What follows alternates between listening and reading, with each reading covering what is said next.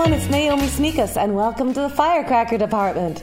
Are you new to the Firecracker Department? Well, welcome. Pull up a rolly chair. We're so glad you came. And are you somebody who's listened to a bunch of podcasts of mine before? Welcome back. I'm so glad you came back. We were so worried about you. You were gone a little bit too long. Just a little bit too long, to be honest. I so love doing this job. I'm an actor, improviser, writer, and then I also produce and host this podcast. And it's one of my favorite things in the world because I get to talk to funny, interesting, dynamic, inspiring women in the entertainment industry. And then I get to share it with you. And we're building such a cool community. I have to tell you, it's just boomed. It's just exploded. We started with Caitlin Curcio and I just doing a little podcast, and then suddenly Jen Pogue came along, and then Isabella and Laura Lee, and suddenly we went from 2 to 6 to 12 to 20 now in Los Angeles, Toronto, and England. Go figure. It's just an amazing thing, and we're building this community across the world that is accessible to everybody. And wherever you are in the world, you have a place at the Firecracker table, and I'm so glad you're part of it. I know a lot of people think, oh, Naomi, she's so glamorous. Oh, she always just looks so together, said no one. But I want to let you know I'm in North Bay, Ontario. Yes, I know, glamorous already. I'm shooting a TV show called Carter on CTV.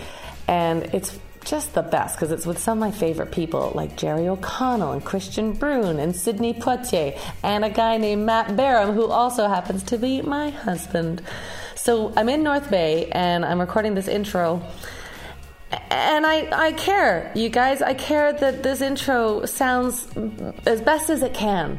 So I'm underneath a blanket. Not just any blanket, a dog blanket. Just to see if I can get the sound better. So it's glamorous. Yeah, picture that. I was thinking about what to talk to you today about, and I was thinking about this inclusivity feeling that is so important to me. So, you know, I have to tell you, when I was in grade 6, I found a list. Okay, this is going to break your heart, but I want you to know I'm okay now because I've dealt with it over the years. But I found a list called the hate list. And guess who was at number 1?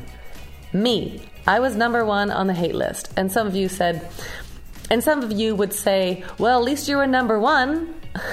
I don't know who would say that. But it so broke my heart. And I think it sort of changed the way I would think.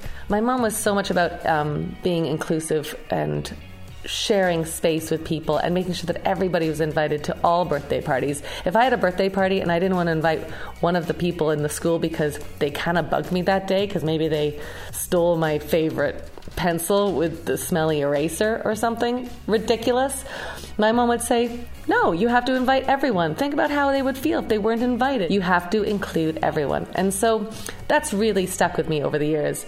And when I think about developing the Firecracker Department, I think about how important it is to include you and you and you, all of you, because it's all the better for you being here.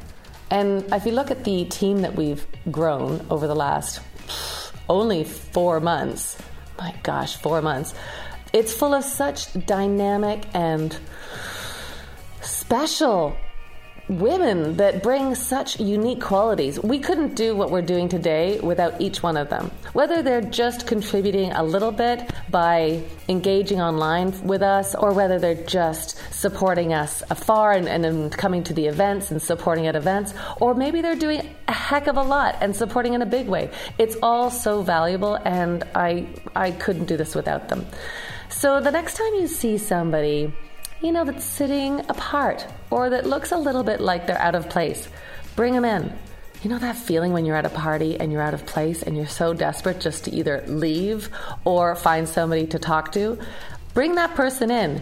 Start off by saying, hey, I'm in a group called the Firecracker Department and I want you to know about it. Or talk to them about anything. You can just find conversation anywhere, but it just feels so good. Like, you know those days when somebody's pulled you into a group? You don't care what they're going to talk to you about. You just want them to pull you into a group. So, hashtag inclusivity. That's important. Hashtag come sit at my table. There is always a space at the Firecracker Department table for you, and I'm so glad you're here with us today. I got to talk to somebody that usually I get to talk to people on this podcast that I know a little bit, but I spoke today to a gal named Carolina Helsgaard, and Carolina's from Berlin, Germany. And first of all, I just love that I'm speaking to people from Germany. And I want to do that more and more and more because, as I said, Firecracker Department is not just about one city, it's about all cities. So that one day when a firecracker from Toronto is visiting England and they put out into the Twitter world, hey, I'm in England, firecrackers, where are you? Suddenly you'll have a community that you didn't even know you had. Wouldn't that be just the best? That's my dream. So speaking with Carolina, it was so great. She's just a dynamo. She's done 2 feature films. Her first film was called Vanya, and that was at the Berlin Film Festival in 2015. And now she's just come up with a new feature called Endzeit. Endzeit, Endzeit. And it's a zombie movie. And I have to tell you, I don't love zombies. I'm not one of those people that love zombies. I feel like I'm confessing. But I did love this movie, and I'll tell you why. Because it was so much about the relationships. It was created, written, and the crew was all female. And it's so much about these 2 women and their heart and their adventures within this zombie land. I'm going to tell you, it scared the heck out of me a couple of times. I did have to take a break. It was pretty gruesome, but if you like zombies, you're going to love it. Endzeit, you must go check it out. So here's my conversation with Carolina Helsgaard. I know you're going to love it. It seems like you are the kind of person that doesn't sleep a lot. Is that right? I mean, it's funny because this night I barely slept, actually. Yeah, this past night. But because I'm jet lagged. Oh, you just got here? No, I got here on Thursday, and I had one night where I slept really well, and then I had one night. But it seems like you have project and a project. Oh, that's what you mean, Yeah, I mean, in order to kind of... I mean, it is about like survival also. Like you have to work. Yeah. I mean, if I don't make a project, I have to do something. Else, and I don't really feel like that. So then I just do one project after another. I really like it. I think it suits me really well. To also, I kind of even like that I'm meeting a lot of new people, and I'm always kind of working in new constellations. Yeah. So it's not like I have my pool of film workers yet. Like your crew that you always go to. I don't really have that. I had it like in the beginning. I had like more or less the same people. Mm-hmm. But then through like various reasons, I had to kind of rethink that idea because funding in Germany is quite complicated. So you have to take people from various regions. So I actually opened up to working with new people, and now I kind of even like it. I think it pushes me in a way. So you'd prefer to just change your crew every time? I mean, I think if I could choose, I would not prefer to change the director of photography. Yeah. But I'm very open to changing some other crew members. Because I think you have to learn also from other people. Yeah. You do that when you you meet new people and they confront you with their ideas. Yeah. And now I'm working on an international co-production. So I meet people from Holland or from Poland, and it's just really, enriching, or how do you say it? Like it's you're right. Enriching. Enriching. Yeah. It's that's interesting. It pushes me in a good way. Push you to define your voice more clearly, maybe. Yeah, and you also have they think in different ways than I do because they come from other countries, and it's. I think open up like new ways of creating. Yeah, it's interesting because there's a fine line, like as you said, you want to have the same DOP because then you have a shorthand that you're not having to learn each time. Yeah, but you don't feel that way with the other crew. Sound. Not really. I mean, sound. I mean, I really like the sound guy I was working with for a long time. Yeah, it's true. I wouldn't mind continuing working with him. Yeah, maybe you haven't found the right mix yet, like you're putting your it's almost like gathering up your team as you go along, and it's a little bit like that. But I think every project kind of needs a different constellation. I think it's also about that. I don't think that maybe that's why I'm changing the team as well, and maybe that's why I don't have anything against it, because I think each project has like another match. Yeah. And when you said, so it's survival that makes you go. I mean, I get it. I think from looking at your world on social media, like I can see that you're always working, right? You're always, but it's sort of what you need to do. So what did you do before that drove you to be that kind of, have that kind of passion? I think, I mean, I come from this kind of middle class, working class family in Stockholm. Yeah. What did your parents do? So my mom had her own like very small company where she actually imported organic food already in the 80s. And like she would import like dried tomatoes or dried fruits and like kind of sell them to various places in Stockholm. Okay. And my father was working in like various like state or city positions. Oh, okay. Yeah, and they were both like really hard workers, and I think it just learned quite early that that's the way it has to be. Like it's not really that you have a lot of choice, I think. I mean, some people do. Yeah. But I don't really. I never had like a lot of money or means. Right. Or I just really had to stay active. Yeah. Yeah. Yeah, I feel like not everybody has that belief. I do think I think you and I have the similar thoughts where you're like, I'm going to do everything I can. Do you know, if you want to produce a film, you have to do so much that if you don't do that, then your film doesn't get made. And some people might go, nah, then it doesn't get made. Yeah, you have to, like, I think with my first feature film, I really had to cross like some limits in a way, also personal limits to get it made. Yeah, like what kind of personal limits?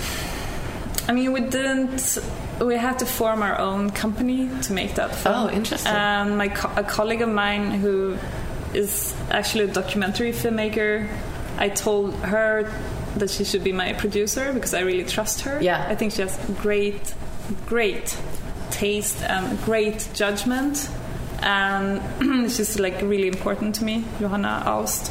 But the problem is, like, she never produced a feature, and we never had like a film production. Right. And we also went to art school, art academy. So we don't come from business. Right. Yeah. They don't teach that. They don't teach that. I know, which I'm always surprised by. They don't teach you how to raise money, and they don't teach you how to manage your money. Exactly. Which are two really important things in the arts. Yeah. So it's exactly about these two things. Like, we had to learn that very, very quickly. Yeah. Extremely quickly. We learn stuff in some months that people go to school for 5 years. Like, what was one of the things that you learned that hurt your brain? I mean, raising money was like one thing. Like, we were quite lucky the whole time. Like, because we're good at writing. We're good at writing like applications, so we would get like the funding. But it is a challenge to produce a film. It's quite scary. I mean, suddenly you have a lot of costs. Yeah. And even if you calculate these costs, it is a challenge because there are so many things that can go wrong. Our first feature was also made with extremely little money. Right. Yeah. What was the name? I'm forgetting. Branja. But what was the one of the bank robbers? That's Branja. Oh, Branja. Yeah. So it was like, to make that happen, we just had to.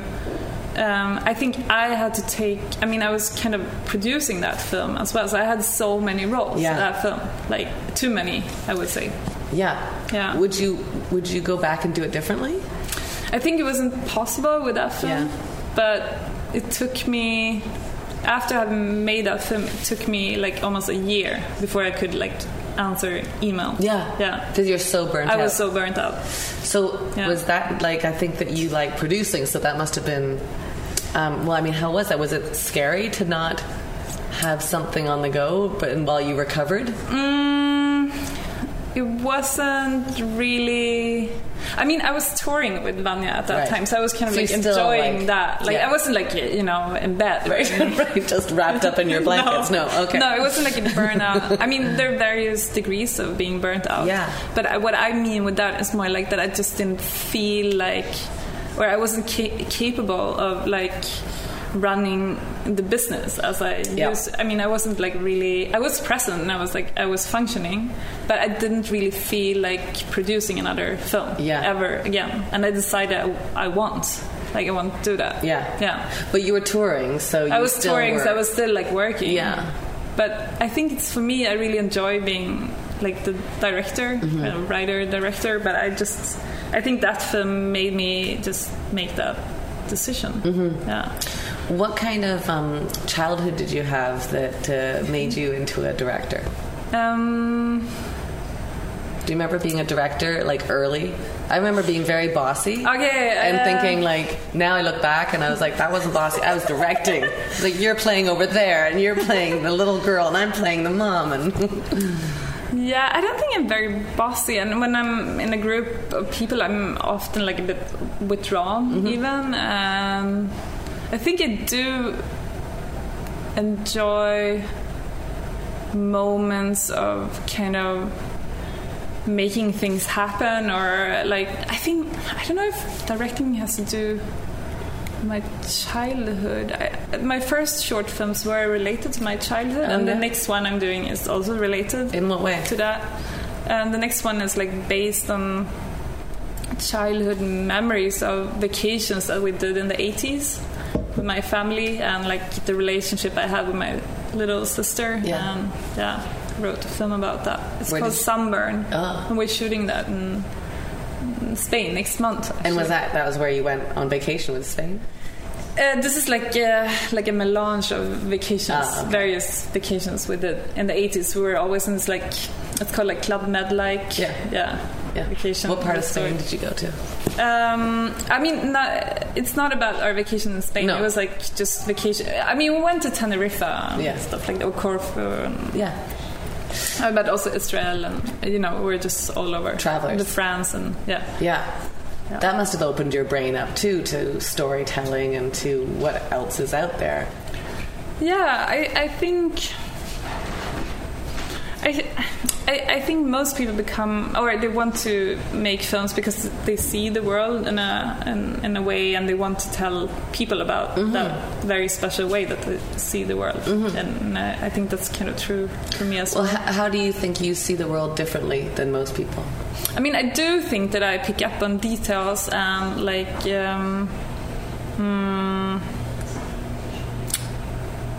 maybe even different kinds of injustices. That I'm very sensitive to that. Has that always been for you, even like through your childhood? I think Sweden is such a weird country to. I mean, I grew up I'm born in the 70s, but I grew up in the 80s, and it's like almost like back then it was almost socialist, so we were supposed to all be very equal, and you couldn't like excel at anything, and it was just like kind of, it felt like constantly that you were kind of pushed down. Oh, interesting. Yeah. That's a different perception that we have of Sweden. No, I didn't. And then I was an exchange student, like in the 90s.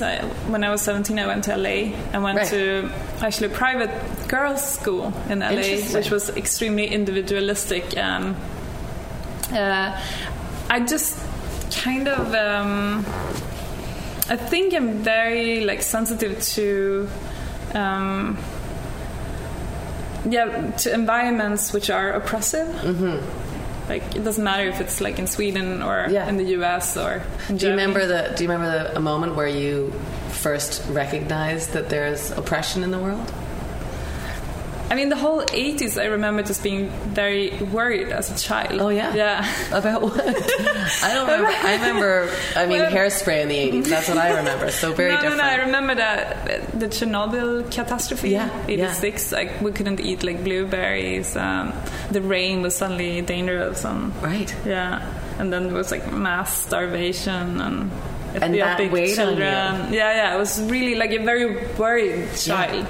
very worried. Where do you think that comes from? That's that like I don't think all children were worried about Chernobyl when they were. I don't know. I think it was just very neurotic already. Yeah. Yeah. Well, as you said, you had like you'd see specific things in the world. Maybe you just have a different outlook. Yeah. I really don't know about it. Yeah, and so then when did you think like that could also be created into stories? Well, I think my first stories I made, because I went to the art academy, were based on feelings rather than like a narrative. Oh, that's interesting. Yeah. So it's like a feeling you have, and then I had this various feelings, and then I was looking for images. So in the beginning I did my own camera work, and I would do these like experimental films. So you would start with a feeling? Essayistic, yeah. You'd say like, I have a feeling of anxiety. Yeah. And then what images? Yeah. And so, that's really interesting. I've never thought of that. So that's how I started. And also when I studied like film history and theory in Stockholm before I moved to Berlin. And I mean, I did a master's degree, so I wrote like a master thesis, which is obviously like a lot of work, and you kind of have to really dwell into this writing and thinking about film for like half a year. That's like the period of time that you have. And I think already back then I would watch films and get these. It was more about emotions in a way than about the story. And I think it still applies to some of my work, that I really think about emotions a lot, and what kind of emotions. I mean, also the audience reactions, of course, but also what kind of emotions does this particular image like carry within? Yeah. I'm curious where that instinct was born. You don't know. I have no idea. You just haven't. I mean, that's incredible, because I don't think everybody thinks that way. But the need to express that in film, it's really I think unique. It's about like ambivalence, because I think you cannot. Also, doing this interview with you, I noticed that I struggle like trying to say what this is all about, and I think what's so great about images is that you don't have like a text. Right.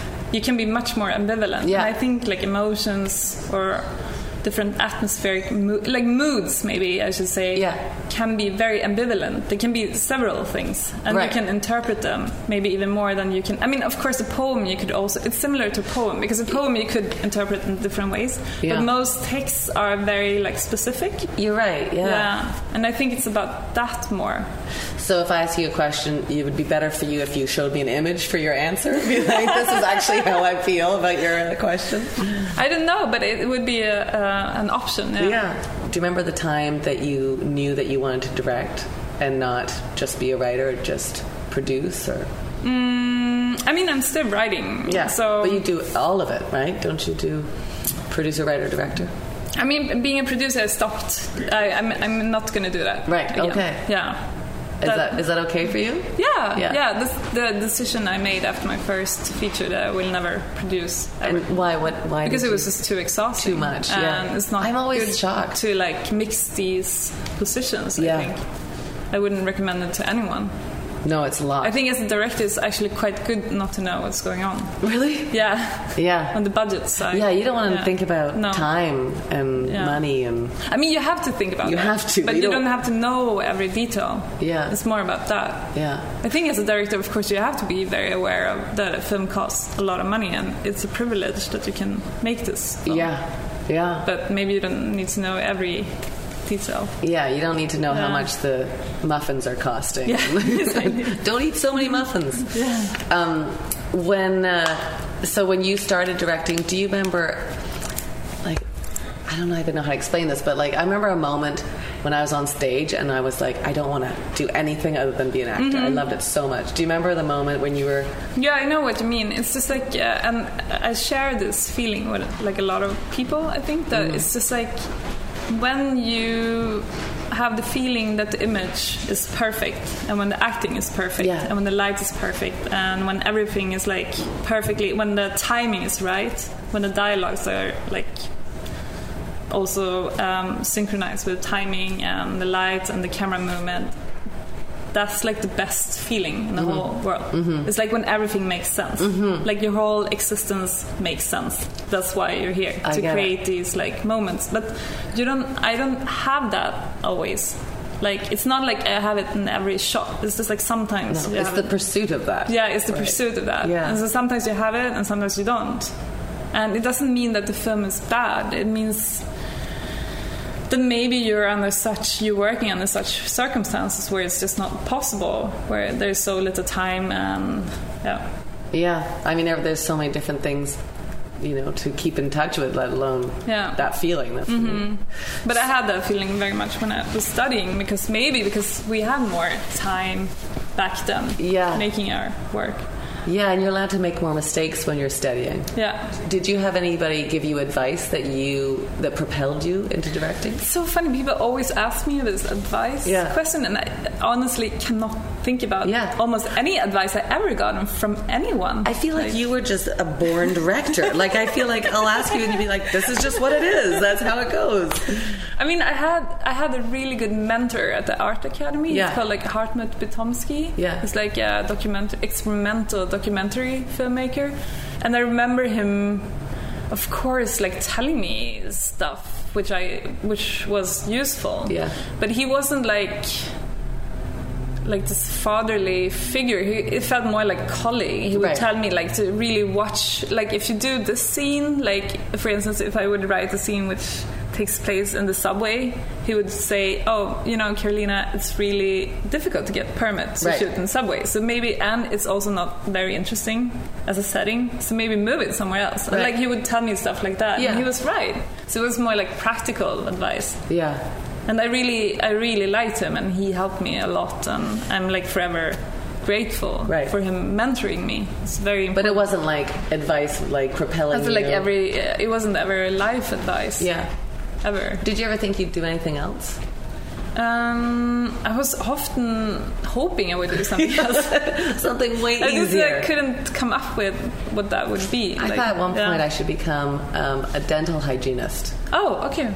But I think it would be gross. I think that'd be disgusting. But I thought maybe that would be easier. It wouldn't be so emotionally, but maybe, I don't know. Maybe they also find it hard to become a dental hygienist and the pursuit of their passion of teeth. I think you really have to do what you're interested in. Yeah. If you're interested in teeth, you can work with that. That's right. I'm not interested. I'm interested in my own teeth. And you never thought, like, along the way, because you went to school quite early. Yeah, I mean, I think I just finished, like, my master's degree in Sweden. I just finished really quickly when I was like 20. I think I was like 22, 23. Yeah, that's young. Like, that's a lot of people when they're 22 and 23 don't know. Yeah, but then I didn't know really what to do after that. And it also felt like no one cared, because it was a master's in film history, and no one cared. I mean, this was also in like the end of the 90s, beginning of 2000, and the whole mood was kind of like this upcoming like web design, like web related stuff, and I think I was just too old school for that. And so that's when actually I decided to go to Berlin and do a second degree in the arts. But I also had to work during that whole time, so it was quite stressful. To make money to support. So because in Sweden you get you get a loan for the first degree you do. You can apply for a state loan, which I did, which I'm still paying. Right. But for the second one, you don't get. You can't have any more after that. Oh, interesting. Funding. What kind of jobs did you do? I was editing for artists. Yeah, that's pretty great. Yeah, I loved it. I loved it. I met a lot of interesting people, and I also loved this like non-narrative editing. What do you mean? Like so it was like video art. Ah, okay. So it's not telling a story. Right. It's also about like feelings and like abstract. They must have working together, and they must have rejoiced when they saw you, and you're the perfect person. I think they quite liked job. me. Yeah, it was good to work for them. Yeah. And along the way, did you ever think, no, it's too hard. I'm not going to be a director. I did, but I also have like a really lovely partner since 20 years almost. Oh, wow. Yeah, and he always supported me, and there were a lot of times where I was thinking that this is not going to work out, and I have to get like a real job. And he was always like, don't do it, because the minute you do it, you're not going to have any time and energy to do anything else. Yeah. And I think I don't think that you can exist in this world alone, and I don't think that you can make art alone, really. And like, I'm very aware of like his kind of support and influence on me, and very great. I've been lucky, I think. Yeah. Is he an artist? He's a game designer, actually. Ah, okay. Yeah. So I play a lot of like. Oh, you guys are gamers. Games. Yeah. Okay. So. Well, that makes sense. Watching the movie. Pronounce the movie for me. Endsight. Yeah. Because there were times I'm like, oh, this is like a video game. So now that you say that, this that aesthetic, makes complete sense. we wanted even more. Actually, we had planned like a lot of drone shots from above. Yeah. So you can see them like walking. Like this. Like a video game. Yeah, like a video game. But then it was just not possible because it takes forever to get one of these drones up there, and we just didn't have time. How long does it take to get a drone up there? I mean, you just, for every shot you have to plan like 1-2 hours. Yeah. And that's not, I mean, it's just not possible. No. Yeah. That's interesting. So it seems like there's a recurring theme in the films that you do as well, from what I've read and seen. And it's sort of the outcast, or like or like just people kind of struggling, I think, to belong somewhere. Do you feel like that's like reflective of your own journey? Yeah, of course. I mean, it's reflective of everybody. Who's, you talk to anybody and they feel like they don't belong somewhere. Nobody feels constantly like they belong. I mean, I certainly felt that I didn't belong in Sweden. I mean, that's why I don't live there, I think, because I just moved away. Yeah. I lived in Paris, and I lived in LA, and I lived in Germany for a really long time. And you felt like you belonged more there than Sweden?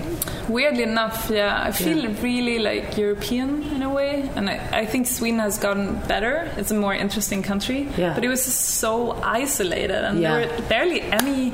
I mean, there were immigrants, like my mother is an immigrant from Poland. But I mean, now the mix of people is much more exciting. But back then it was just like so boring. Yeah, and like kind of bleak.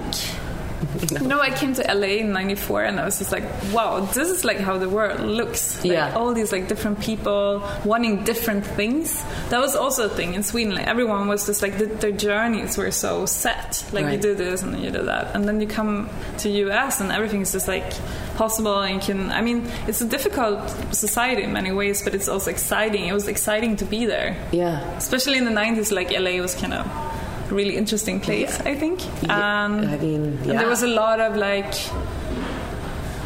I don't know, it was a very positive, the whole country was more positive, I think, than it is now. LA. Or like the US. I mean, everyone loved like Clinton until he did that. He did that thing. Was that thing he did? Oh yeah, that was not talking about that. But before that happened, people were very like optimistic. Yeah. People just loved him. I remember people just loved him. Adored him. But in comparison to now, there's no comparison. I spent time in LA, so I'm very aware of the weight of that leadership. I don't want to say his name. Yeah. It's like Voldemort. I know.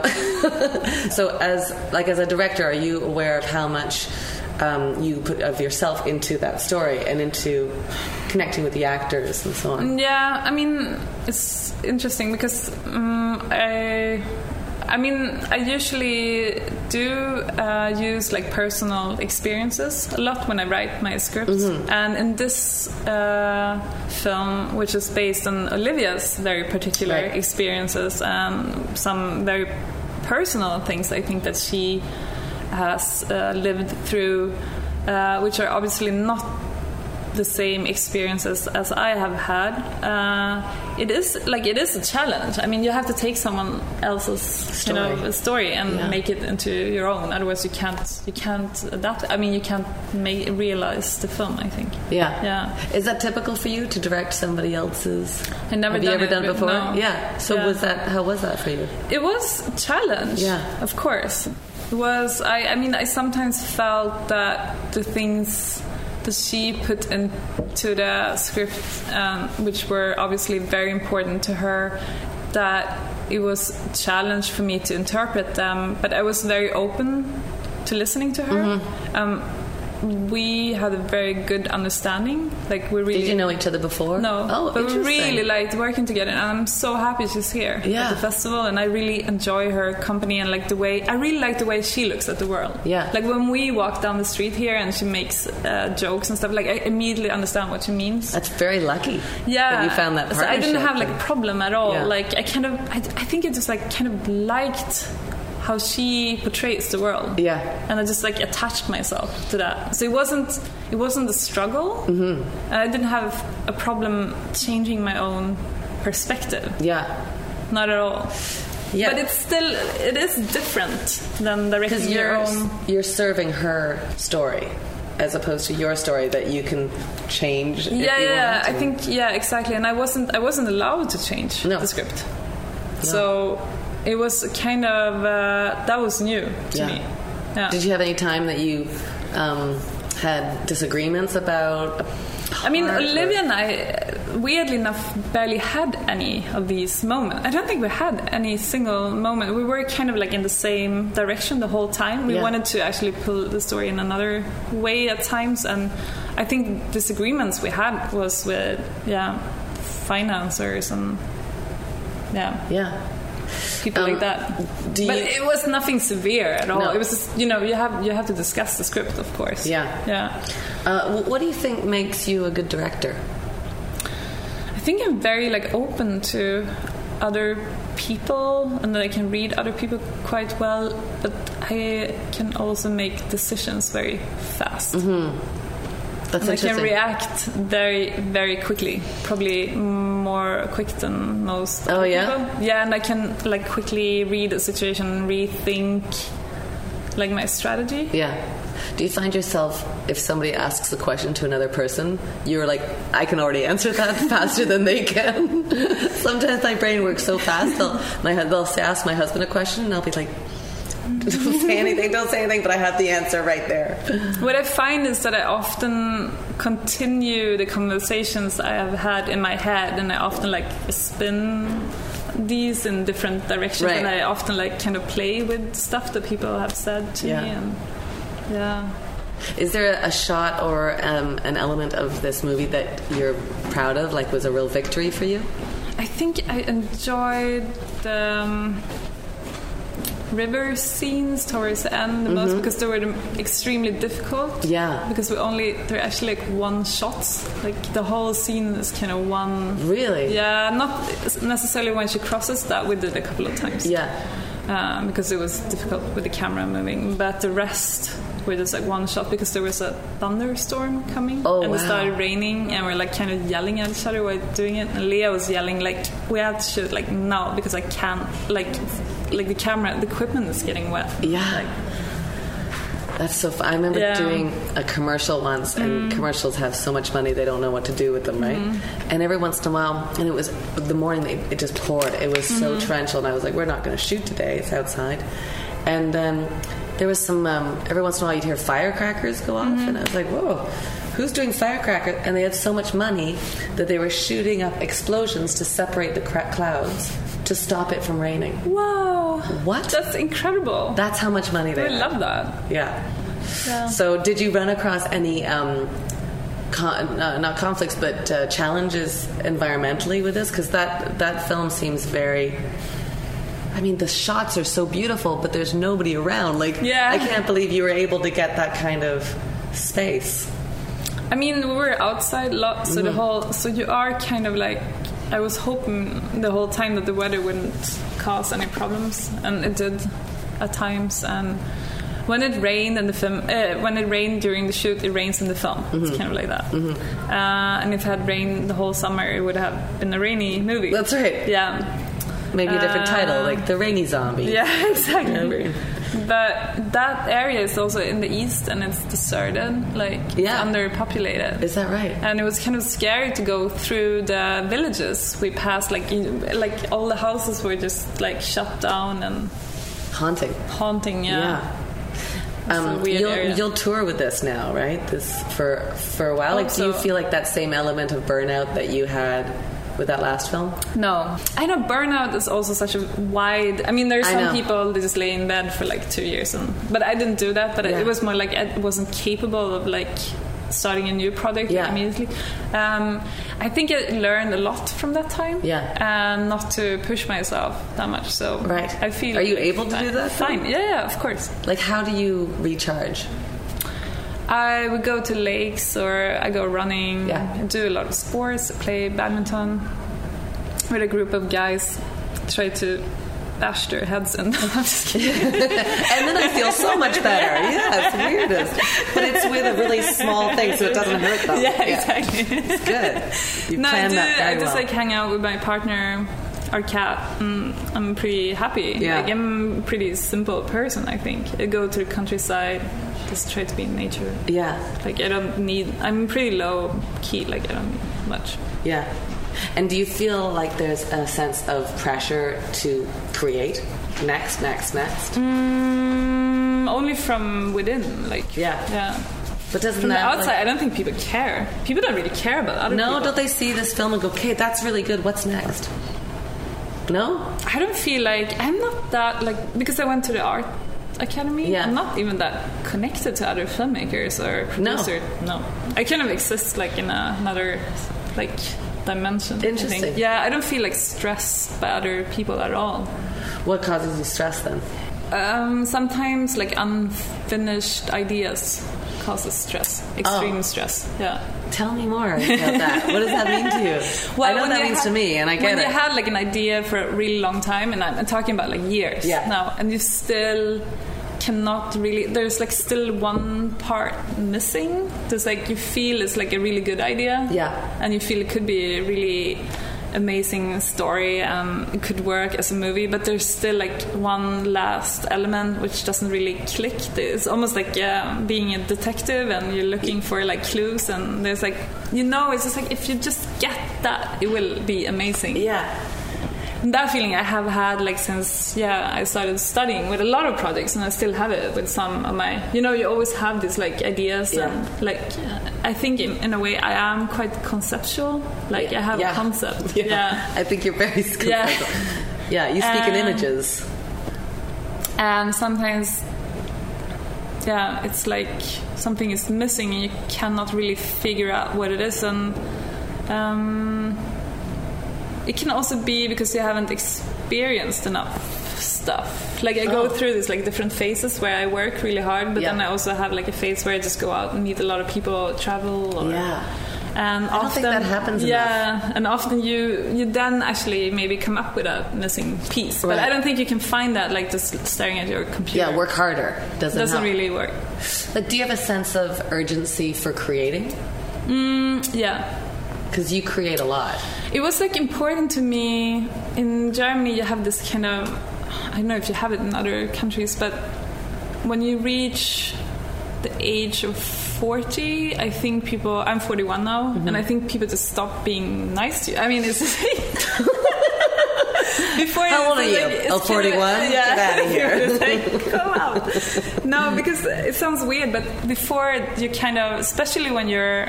I finished art school when I was, like, 30-ish, like 31. Right. When I was 31, I was, like, in LA at CalArts, and then I came back.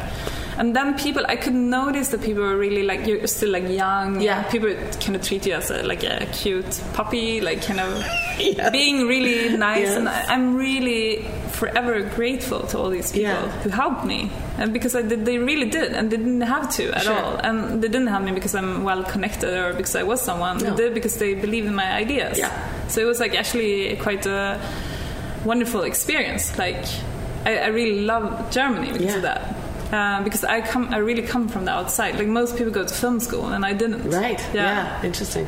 So, what did I want to say? But it's just like, I knew that I had to do my first feature around, like, 35, 36. And if I cannot do that, then I might have a problem. Right. Yeah. Because you started so young, too. Like, I didn't. I started 22, like no, but I started, like, art school when I was, like, 20. I had like a gap where I didn't do any. I mean, I was working, so I wasn't that young when I started. It was like I studied from like 26. Okay. I think I started art school. Yeah. I know what you. I know what you mean though. With, it's like after 30s.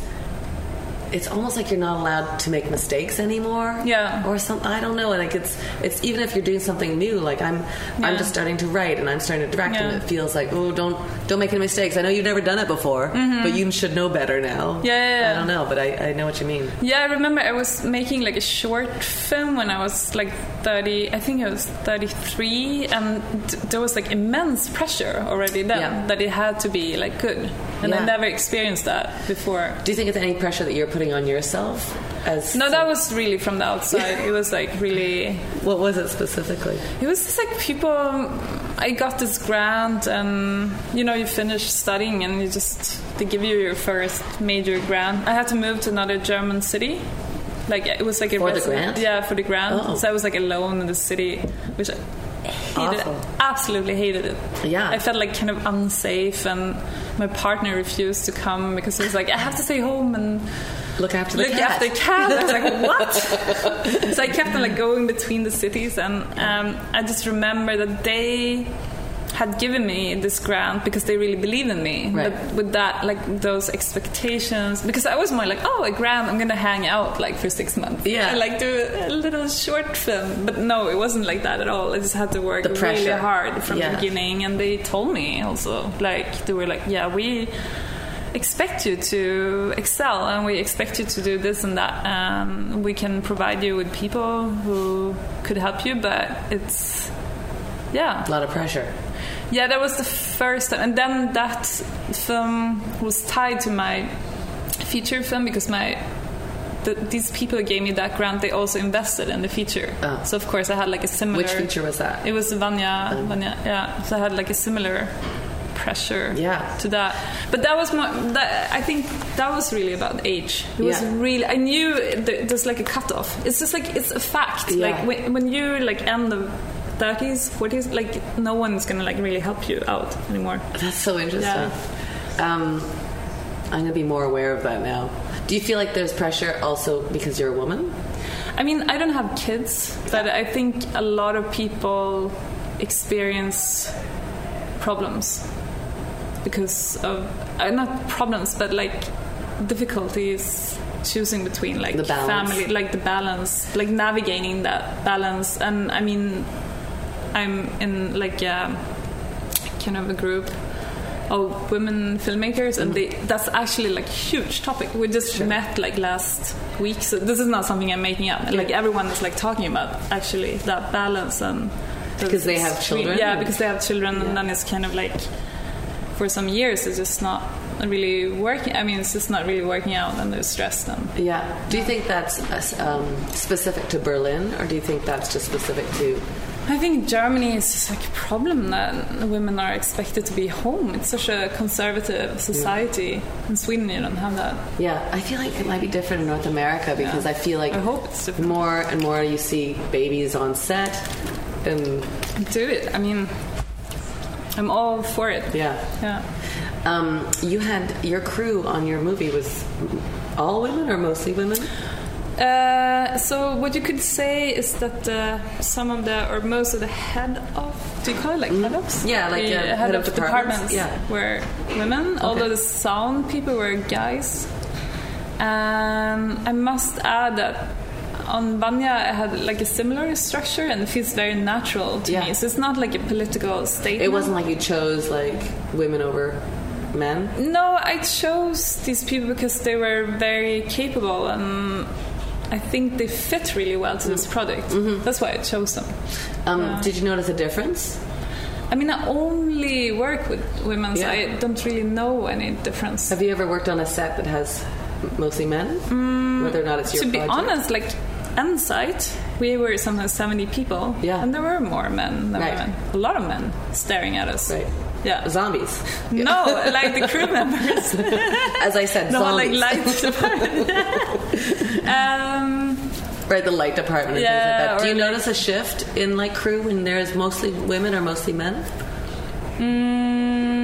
Yeah, Yeah, I do. I mean, I really enjoy working with women, and I feel very relaxed around women. Why do you think that is? I don't know. I went to an all-girls school, so I'm like used to it. Yeah. Like, I'm just used to it. Like I don't have like... I don't like it really reflect on, like, for me it's... You don't even think about it? No, I don't think about it. Like, as do I think most men choosing other men when they work, it's probably like the same. I'm very much for like a mix. I think that's like the best. I get this question a lot, and I understand that on like a political, socio-political level, it's interesting to talk about why women are underrepresented in film and TV. Well, in crew especially, like, I mean, absolutely in cast and acting, but in the crew, I'm always astounded when I'm like, I think I've met one sound person that was a woman. I'm gonna have one now on my next. Okay. Yeah. I think it's just, if there's a lot of guys studying sound engineering and you're the only woman in that group. Yeah.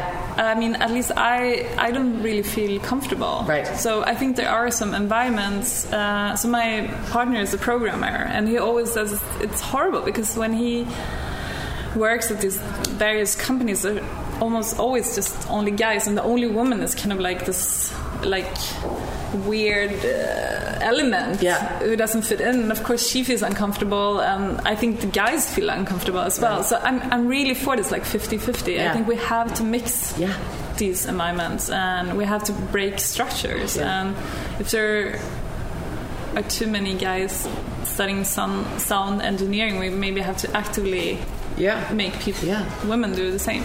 To kind of, no, to balance it out. I think sometimes you have to force the change, right? So do you have, this is something I do to wrap it up, but I talk about any, if you have a book or a movie or a TV show that you're watching that's really inspiring you these days? I just watched like Sharp Objects. I really like that one. Yeah, I've heard that's good. I haven't seen it yet. What did you like about it? She's amazing, Amy Adams. Yeah. I liked how she just like exists. Like she's just there. She's not even like she's kind of like understated. I would say. She always has this like presence, this aura to her. And I'm talking specifically about this. I don't know. I mean, I saw her in. Is it Arrival? Yes. Yeah. No, Arrival? No, is it Arrival? Oh, I can't remember. I know the movie you're talking about. Yeah, I think it's Arrival. Or I think you're right. It's an word, it's one, so anyway. It's not. But anyway, I just really liked watching her, and she didn't even do that much. And I liked that a lot. And she's not trying to please. She's not trying to please the viewer. That's such an and that's interesting something which I like about our film as well, that like the main characters are not trying to please anyone. Yeah. Regardless if it's like women or men. What do you think that means? Why do you think we do that? Because we're culturally inclined to do it. They teach us since we're kids to... I mean, in a way it's a nice thing because you bring joy to other people, but it's not so nice because some people eliminate themselves. I mean, they just erase themselves. Yeah. Because maybe they don't feel like pleasing. Yeah, that's interesting. I met a woman the other day and I noticed how little she smiled. Mm-hmm. It wasn't that she wasn't pleasant, she was happy, but she wasn't a pleaser. Mm-hmm. And I remember and I'm the absolute opposite. Mm-hmm. Like I'm always trying to make people feel comfortable. But it was just such a strength about her that I really admired. But there's nothing wrong with trying to make people feel comfortable. But men never do it. Yeah, men don't do it. And I go, why? Like, I'm very conscious now of, like, when I smile, am I smiling to make you feel comfortable? And why? Mm-hmm. What? I'm comfortable. Do you know what I mean? Yeah, but smiling, I think that's nice, though, when people smile. But, Yeah. So you should do it if you want to, not because you have to, right? Yes. Yeah. My final question is, what kind of advice would you give to yourself if you could go back in time? And tell yourself. How far? 10. Okay. Like, what would you tell yourself? So 10 years ago, I was in LA. No. Like when you were 10 years old. Oh, when I was 10. Yeah. What advice would you give yourself when you were, say, 10 years old that would benefit your present day? Maybe don't worry so much. Yeah, because you had Chernobyl. I was like, why can't I eat blueberries? Right. Yeah, but that's a lot of weight for a kid to have. Why can't I eat blueberries? That's my whole... It wasn't only me. I think that's that generation. Yeah. There was like constant crisis going on. Yeah. I mean, it's an easy thing to say, don't worry so much. Do you think that's something you would tell yourself now, too? But I'm not worrying right now about anything. I wasn't very worried when I made this film, and I'm not that worried about my next project. I just take it like step by step. I'm not very worried. No, you're very calm, and it makes me very worried. So there. Well, thank you so much for. I mean, your film's so interesting, and I'm not a huge zombie fan, but it's not really a zombie movie. Like it's like a mix of different. Yeah, the story is so great. Zombie's just another layer. Like it doesn't. You know what? It's really, and it also scared the hell out of me, so that's also cool. There was someone at one point there was this moment that scared me so much I went, I don't think I can watch this. It's I pushed through because then the story of the two women and the sister is so interesting that, thank you. Congratulations. Thank you for spending time with me. Thank you. So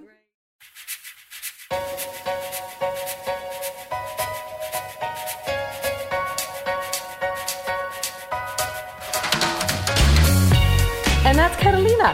First of all, her accent's just so charming. And second of all, she had no time at all. We spoke last year during the TIFF Festival, and she squeezed an hour in for me, and it was great. She didn't know me from anybody. And we had this fantastic discussion about creativity and projects and collaboration, and it was just fantastic. And while you're on your computer, because who's kidding who, we're always on some form of computer, go on over to firecrackerdepartment.com, subscribe to our newsletter, because we are building that sucker up, and that is becoming such a cool way of communicating new ideas and new events with you.